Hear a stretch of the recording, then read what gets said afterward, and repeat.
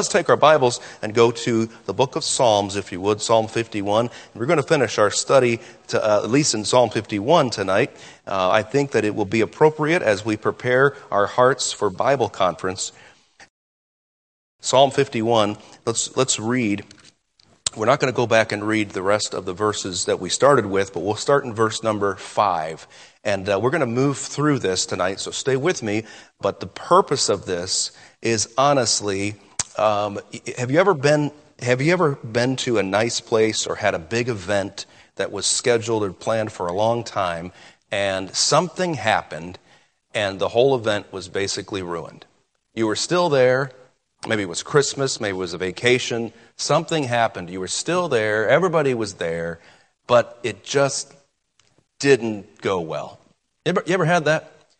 And I would say I fear a little bit of that happening this week, because if you're like me, it just takes one little thought, one little perspective, and suddenly my spirit is all wrong.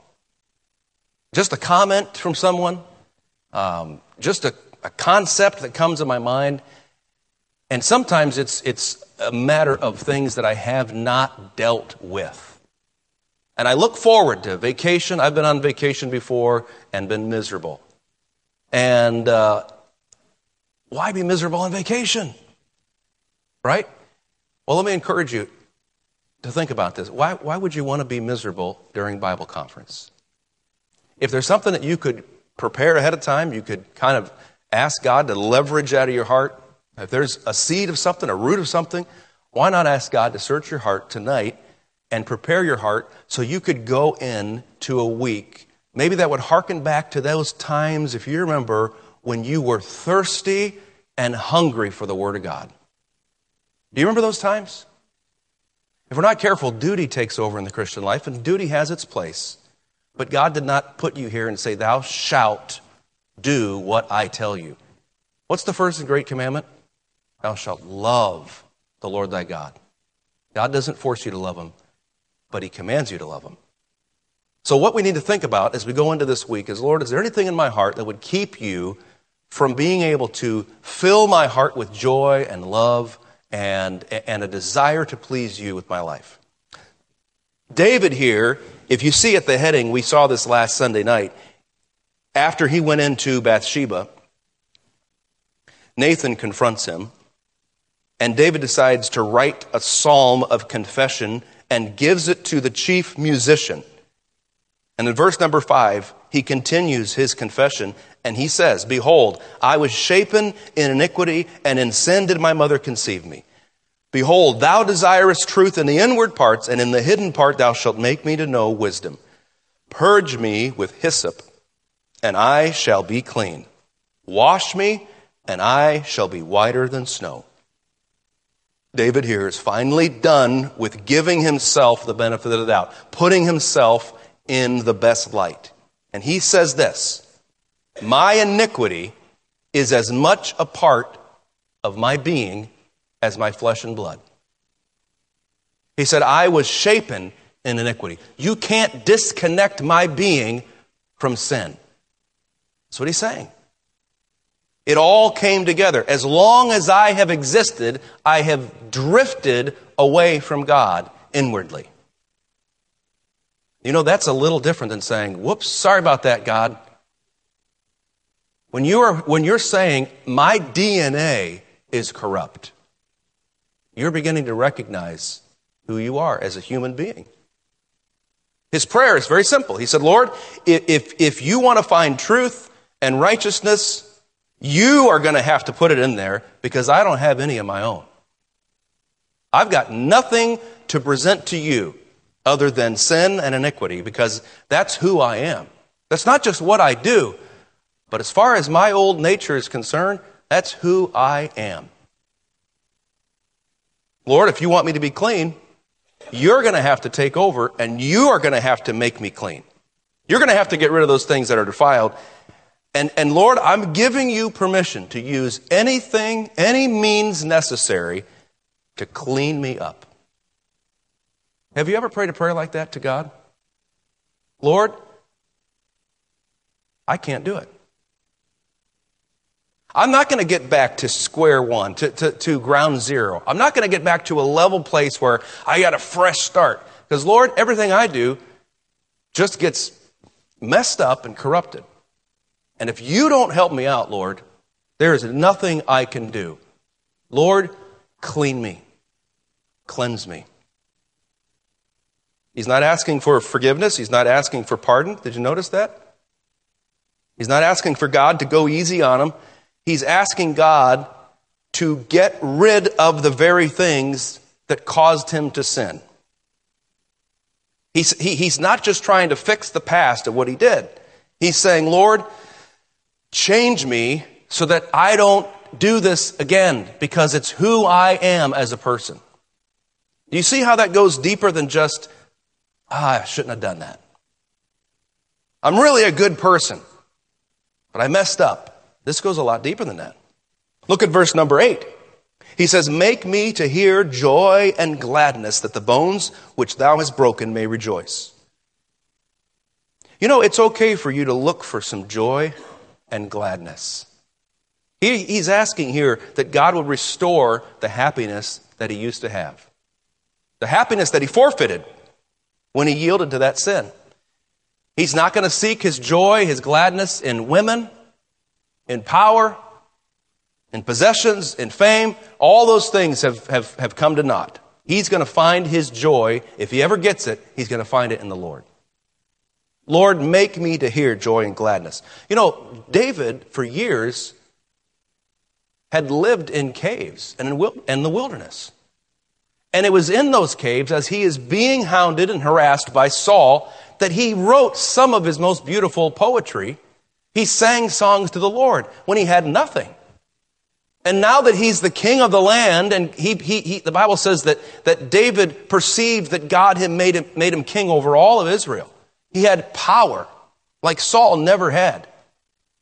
And in that moment, he chose to sin after God had brought him to a place of prominence. Can you imagine the guilt and the pain that David felt knowing what he had done to God after God had blessed him so greatly?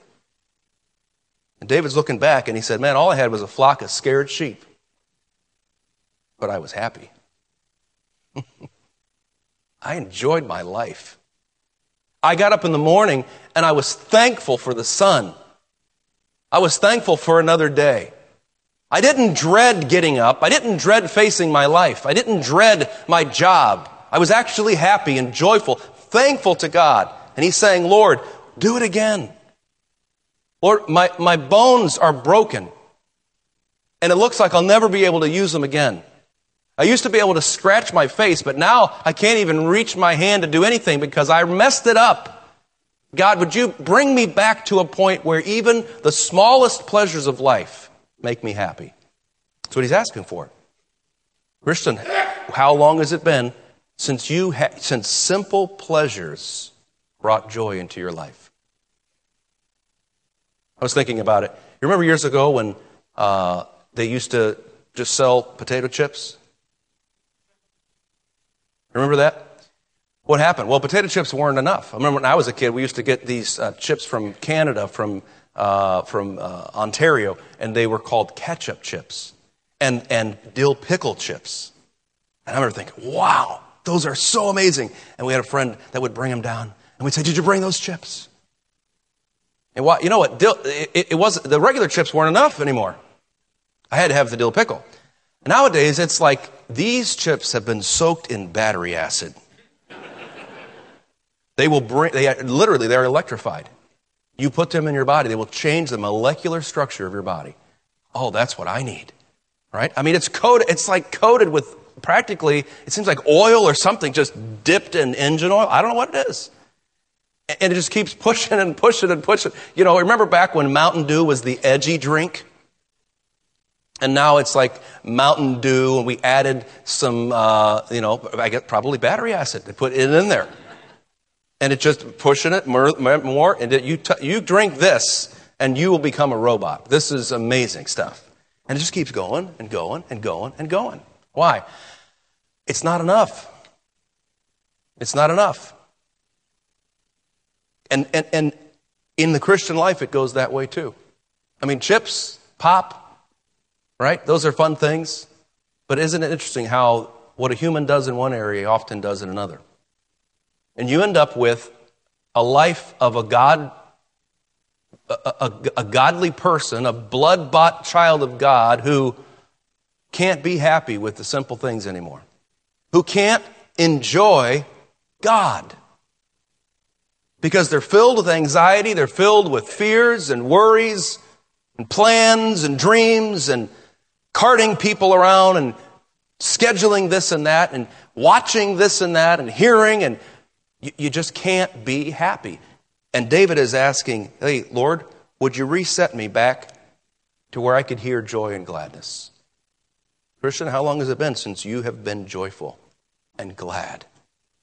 Filled with joy and gladness. Verse number 9. He said, hide thy face from my sins and blot out all mine iniquities. If God is a God of truth, he can't act as if there is no sin. But here he says, Lord, would you put them in a place where you'll never look at them? You see, in the Old Testament times, they were behind his back, according to Isaiah chapter 38, and he said he would never turn and look on them. Today, those sins are underneath the precious blood of Jesus Christ. He has put them in a place where he doesn't have to look on them.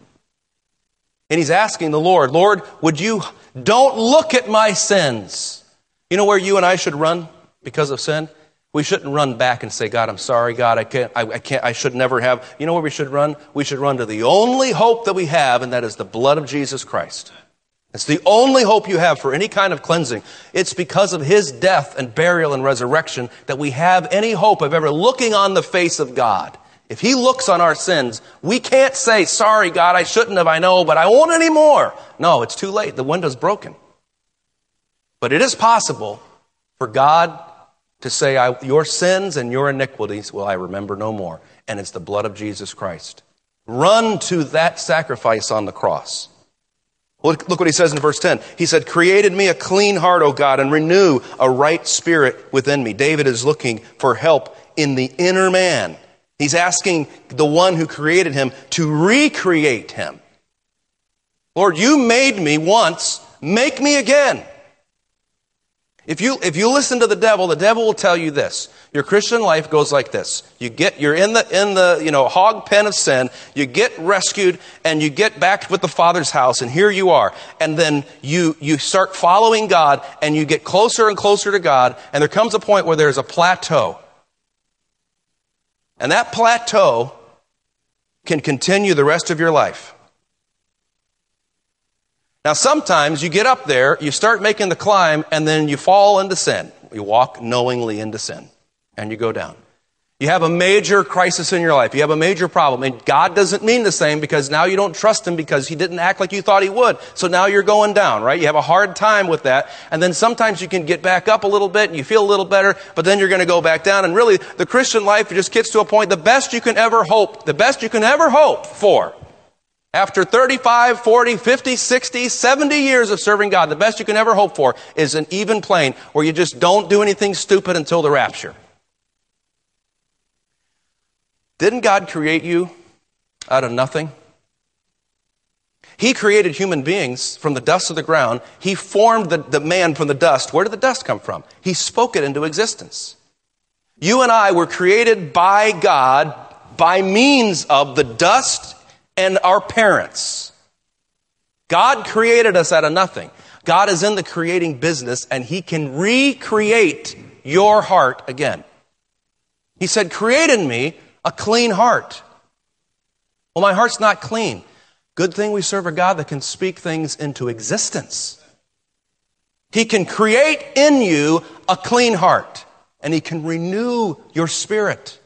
The outward man will perish, but the inward man is renewed day by day. You know what Paul could do? And he showed us his example. He got closer and closer to Jesus Christ. As every other slat in the wagon fell out, he kept climbing. He said, I die daily, but the inward man is renewed day by day. That's what God can do for us.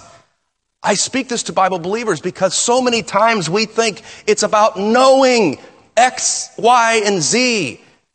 May I remind you that it is a living God who communicated X, Y, and Z to us. And He uses X, Y, and Z, those important doctrines. That is how we know the being of God, the person of God. It is not just knowing about God. Have you ever spoke with someone, they said, oh, her, I know her, she does this, she does that, she knows that. Oh, how long have you known her? Well, I don't really know her. I've never really met her. How unkind would that seem? How ludicrous would it seem for someone to talk about someone that they did not even know personally? And yet, if we're not careful, Bible-believing friends, we will know about God, the things about Him. Oh, no, I know that's not there. That's not Him. No, that needs to be. We need to understand the Bible. Why? Not so we lift ourselves up, but so that we lift Him up. We can say, I know the God of the Word. And you can't disconnect the Word from God. But sometimes as Christians, we try, don't we? We know the Word, but we don't think of Him as God. Renew a right spirit in me. God, bring me to the point where I'm excited about you as a person and excited about how you as a person have spoken to me. I'm looking at you through your Word, and God, you're amazing. When's the last time you were amazed by God through His Word? You know what the average Christian today does? He likes to disconnect God from His Word. Oh, I don't read the Bible much, but I have a real close relationship with God. Some people read the Bible and never know God. It's one and the same. God wants both of those things. And He's saying, renew, not a recognition of what right and wrong is. He knew what right and wrong was. The problem was David didn't care what was right and wrong. Why? His spirit was wrong. His spirit was corrupt. His spirit was not holy. It was not aligned with God's spirit. He had his own fish to fry. He had his own things that he wanted to do. And now he's saying, God, bring my spirit back into alignment where I love you and I love what you love. You're the best thing that ever happened to me, God. And I really like what you said there. And when I don't care. I'm wrong and you're right. God, renew that spirit. Remember when you had that? I'm thankful that many people still have that. Man, you can't have much of a church if people don't love God and love His Word. But maybe God wants to bring you into full alignment this week. He says in verse number 11, He said, cast me not away from thy presence and take not thy Holy Spirit from me. We understand here that the New Testament believer, the believer that's been born again, does not have the possibility of losing the Holy Spirit because he is sealed till the day of redemption. But in the Old Testament, it was not that way. Old Testament men and women were not born again in the same way as we think of that. David is not necessarily here fearing the loss of the indwelling Holy Spirit, because in that sense, he was not the indwelling Holy Spirit. He shall be with you and shall be in you. That's what Jesus said about the Spirit. But here, David is talking about the fact that the Holy Spirit would come on someone and could leave someone in that Old Testament. David saw it with his former boss. The Bible says the Spirit of God departed from Saul. He watched it happen. He said, man, that man went rogue. He turned nasty. He's the one that called me into the office and said, hey, we want to hire you. We're looking to bring you into the military, and you know, you could play some music for us on the harp. And something happened to that guy. Something happened to it. Turned him, and he chased me down. He had murder in his heart. Lord, don't do that to me. David is asking here for fellowship. I'm thankful to tell you tonight, you don't have to pray, God, please don't take your Holy Spirit from me if you are a child of God. But I can tell you this. He said, grieve not the Holy Spirit of God. What is that like? That's like when a mother and a daughter won't talk. The relationship is still there, but there's no fellowship. There's no communication. Mom's not talking to her, and the daughter's not talking to mom. You know why? Because I'm sick of it. Now, I don't know who's right and who's wrong. I would lean towards the mom, but you never know. Sometimes things can get crazy in a family, and there's just this distance, this coldness that develops. That is not only possible, that's very common in the lives of Christians to be at odds with the Holy Spirit of God. He said, grieve not the Holy Spirit of God, whereby ye are sealed. Christian, don't take for granted that because the Holy Spirit has sealed you and you can't lose your salvation, that God's happy with you. The Holy Spirit is God, and you can grieve God, the Spirit.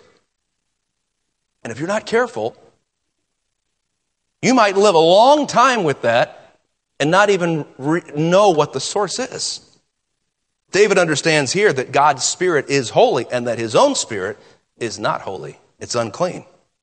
And so, Lord, if you don't abide with me, I cannot possibly be clean on the inside.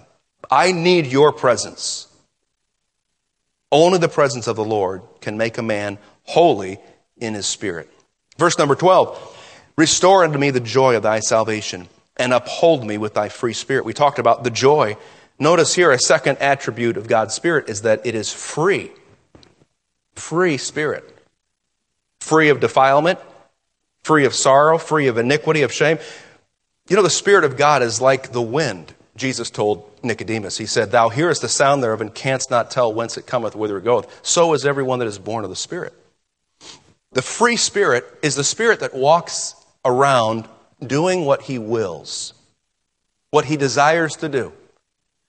A man with a free spirit, the Spirit of God, when the Spirit of God is free in a man, he can impress a man to do something that lines up with Scripture, and the man will do it. And the man's flexibility, the man's willingness to be led by God's Spirit creates him, he makes him a man who is upheld with thy free spirit. It's someone who is willing to be led by the Spirit. Now, it's not willing to be led by just random impressions. And sometimes, we don't have the discernment to know, is this me? Is this the Lord? We don't know. I would rather have someone who's willing to do whatever. And as you go, you get more discernment about the Word of God. Maybe God doesn't want you to, sell all of your stuff and live on the street and pass out gospel tracts. But if you're willing to do that, if God were to very clearly show you in His Word, this is what I want you to do, would you be willing? David is asking now, Lord, restore to me that freedom that I used to have. The joy that had once been a part of his salvation was absent. He's saying, Lord, set my spirit free. I'm tired of being ensnared by the fear of man. I want to enjoy my life again. Verse number 13, then will I teach transgressors thy ways, and sinners shall be converted unto thee. When he's clean and when his heart is right, he can win others to God. Did you hear the young people tonight? That was a blessing to hear all of you talking about, I want to get the gospel out. Let me encourage you. Do something about it. The easiest way is grab a gospel tract and pray for an opportunity. If you'll get a gospel tract in your hand and say, God, would you please give me an opportunity to get the gospel out? You might pray, Lord, I'm a coward, so please make it easy enough for me to do it. How many have had God answer that prayer? Okay, that's a great prayer to pray. But you know what's interesting? When your heart gets cleaned, you get concerned about sinners.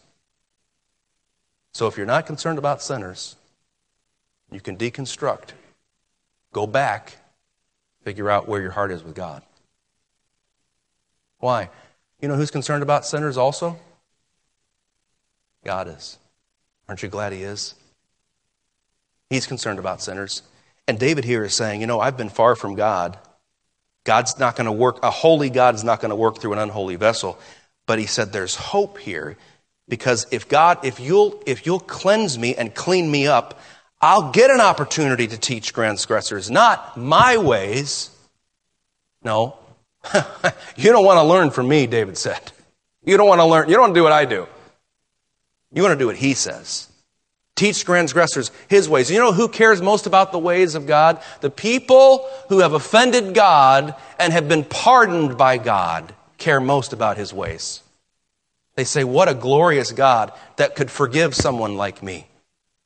And they want to teach other people about that wonderful God. And David is saying here in the future, this could possibly be it.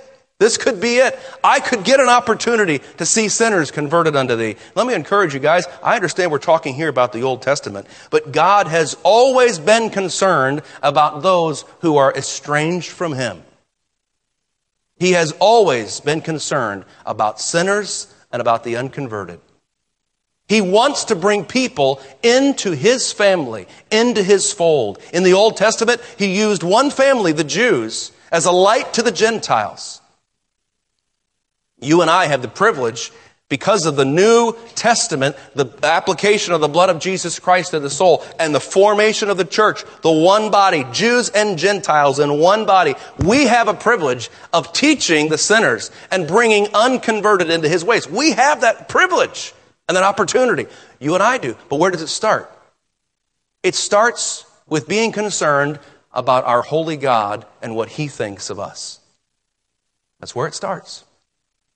If you think in your heart, man, I'd like to be a soul winner, but I tried that once and it doesn't work for me, you have wandered far from God. I'm not coming down on you. It's hard to deal with sinners. It can be very discouraging. But if you give up the hope that God could use you to see someone saved, your heart is not beating with God's. Because what happens is this. We try it. Sometimes our hearts are ready. Sometimes our hearts are proud. But either way, we jump out and we say, I want to get the gospel out. And we run smack dab into the machine of the devil, the god of this world. And people don't want to hear the gospel.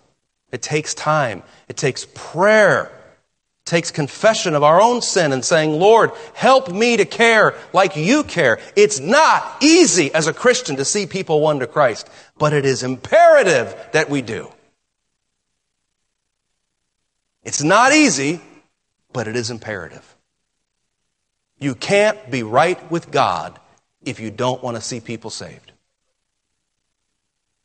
You can't. I didn't say you're not saved. You can't be right with a holy God if you don't care about unconverted sinners. How do I know that? Because Jesus Christ was sent down here to die for the unconverted. He was sent down here, the Bible says, to seek and to save that which was lost. What was lost? Fellowship with God. The image of God in man was lost. And Jesus came to reconcile the world unto himself. And God help us if we stay in our church and say, sure is good to be saved. Lord, thank God for the silo that goes directly up to heaven. The rapture goes directly up from this building all the way into the third heaven. We'll be with him forever. God forbid that we ever come to that point. Because there's other people that need to be in here. Jesus Christ died for every man and woman and boy and girl, not the elect. Careful, my friends, we must not enter into the fallacy and the heresy of Calvinism. And do so tacitly. We wouldn't even admit to owning any, yet we still practically have the same mindset. We must be careful of this. We've got to watch it. Can God save people in Toledo? Absolutely he can. If he's ever saved anybody, he can save them here in this hellhole. And if you're not thinking that way and you think, well then, listen, you can't do it, I can't do it. He can do it.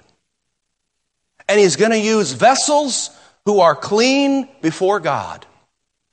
Vessels who realize they're sinners. You realize that David did not climb up a ladder to this concept of caring about sinners. He had fallen off the ladder. And he looks up with his back broken and he says, God, I've got nothing. I've got no power. I've got no concern. All I know is this. I want to be back in fellowship with you. Clean up my heart. Help me care about what you care about. And if I ever get back into fellowship with you, I'm going to care about what you care about. I want to reach those people that don't know Jesus Christ.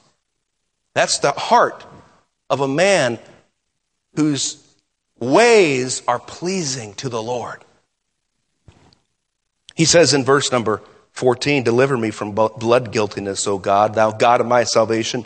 And my tongue shall sing aloud of thy righteousness. O Lord, open thou my lips, and my mouth shall show forth thy praise. David is giving a full confession. He says, I am guilty of innocent blood, and you are righteous. There's no point in even comparing the two of us. But he said, my tongue shall sing. I can imagine David said, I used to sing about your love and your grace, and your mercy and your kindness and your gentleness and your long suffering. And I didn't even, back then I sang, but I didn't really know. But he said, God, if you'll restore me that joy, I'll sing again. And when I sing again, I'm going to sing with a different heart. Because I know you're righteous. And I know that you're forgiving. And I know that you care. And that you have compassion on the sinner. I can sing, Lord, when I get back into the congregation, I'm going to sing and I'm going to open my mouth and I'm not going to be embarrassed. I'm not going to look around and see who's here. I'm not going to care because I'm singing to you, God. He's looking forward to that union with the Lord as he sings. He said, I want to sing, and when I sing, I'm going to finally understand what I'm singing about. What a blessing to be able to be saved year upon year, and the songs that we sing mean more to us than they ever did because we know the God that we're singing about. He says in verse number 16, for thou desirest not sacrifice, else would I give it. Thou delightest not in burnt offering. The law is full of sacrifices that some required, some were involuntary, but there's not one sacrifice that could cleanse a murderer or an adulterer. Both of those offenses demanded the death penalty. He said, you don't desire sacrifice. There's nothing I can do to make up for it, but I am going to offer you this, Lord. Verse number 17, the sacrifices of God are a broken spirit. A broken and a contrite heart, O God, thou wilt not despise. If you want a God who has been offended by your sin to cleanse and pardon you, you're going to have a broken spirit and a contrite heart. Broken. We don't like to be broken, do we? We don't like to be less than our best. But when the spirit is broken, the Lord can remake it. When the heart is contrite means worn out, ground to pieces, pulverized. When my heart is contrite, the Lord can cleanse it. Christian, where do you stand with God tonight? Are you that close to being awesome? Are you getting back into the place where you're really kind of feeling your oats? You're getting back to where, man, it's good to be back in the saddle again. Or do you feel like you're broken? Do you feel that you're worn out? You're pulverized? You've had all you can take? You're in a great spot. You are in a great spot. It doesn't feel good for the average American, but it's a great place for a child of God. Contrite and broken. When a man finally comes to the end of himself, like David here, he's not going to trust in the flesh. He's not going to try to cover it up anymore. He's not going to try to distract and divert attention. He is going to be a person who is broken before God, and God says, that's the kind of person that the Lord will not despise. Nathan said, you've despised the word of the Lord. But if you'll humble yourself before the Lord, God will not despise you. What a God! What a God who gives kindness and forgiveness for evil. You've shaken your fist in the face of God. And what does he say? If you'll humble yourself. We read this week or last week about Ahab. The wicked king Ahab. How he humbled himself. And the Bible says he went, what was the word? Softly. He said, I want to be careful not to offend God. An evil, wicked king. Think of the worst politician we've ever had in our country. Ahab was worse than that. You know what God did? God gave him mercy and pardon. God can do the same for you. But you got to stop stomping around the world like you own the place and walk softly and say, Lord, you own me and you own everything, and I want to be careful not to offend you. And God says, I'm not going to despise you. There's hope. There's hope for those who have fallen in sin if they will confess before God. You realize that often we try to cover up because we're concerned that other people will despise us for what we've done. But here's the one who already knows our every thought. He knows who we are. And he says, if you'll just repent, I won't despise you. If you'll just be upfront and honest with me, I will not hold you guilty. What a God. What a privilege that God is offering to us. Verse number 18, do good in thy good pleasure unto Zion. Build thou the walls of Jerusalem. Then shalt thou be pleased with the sacrifices of righteousness, with burnt offering and whole burnt offering. Then shall they offer bullocks upon thine altar. Notice here that God's work is going to go on and be accomplished with or without David, with or without me. Zion's going to be built. Jerusalem's going to be built up. But you know the reason why David was able to be on the throne? Because he humbled himself before God. The fall of just man falleth 7 times. It's not going to prevent God from accomplishing his purposes. But if you will turn to God with all your heart, you can participate in the joy of God's plans. You can enjoy God's will and way being accomplished on this earth. You can have some fun as a Christian if you'll just get right with God and say, Lord, teach me, show me. Now, I have no reason to believe anyone here is not right with God, but I know myself. And I know it's easy sometimes to harbor little things and thoughts and sanitize them. I've gotten very good at sanitizing things that probably I just don't want to deal with.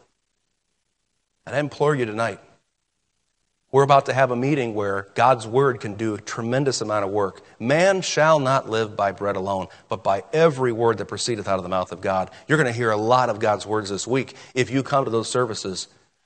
And I can promise you this, you will be built up spiritually. But it's got to start with a broken heart and a contrite spirit. If you'll say, Lord, I'm open. You show me, God, and I'll listen.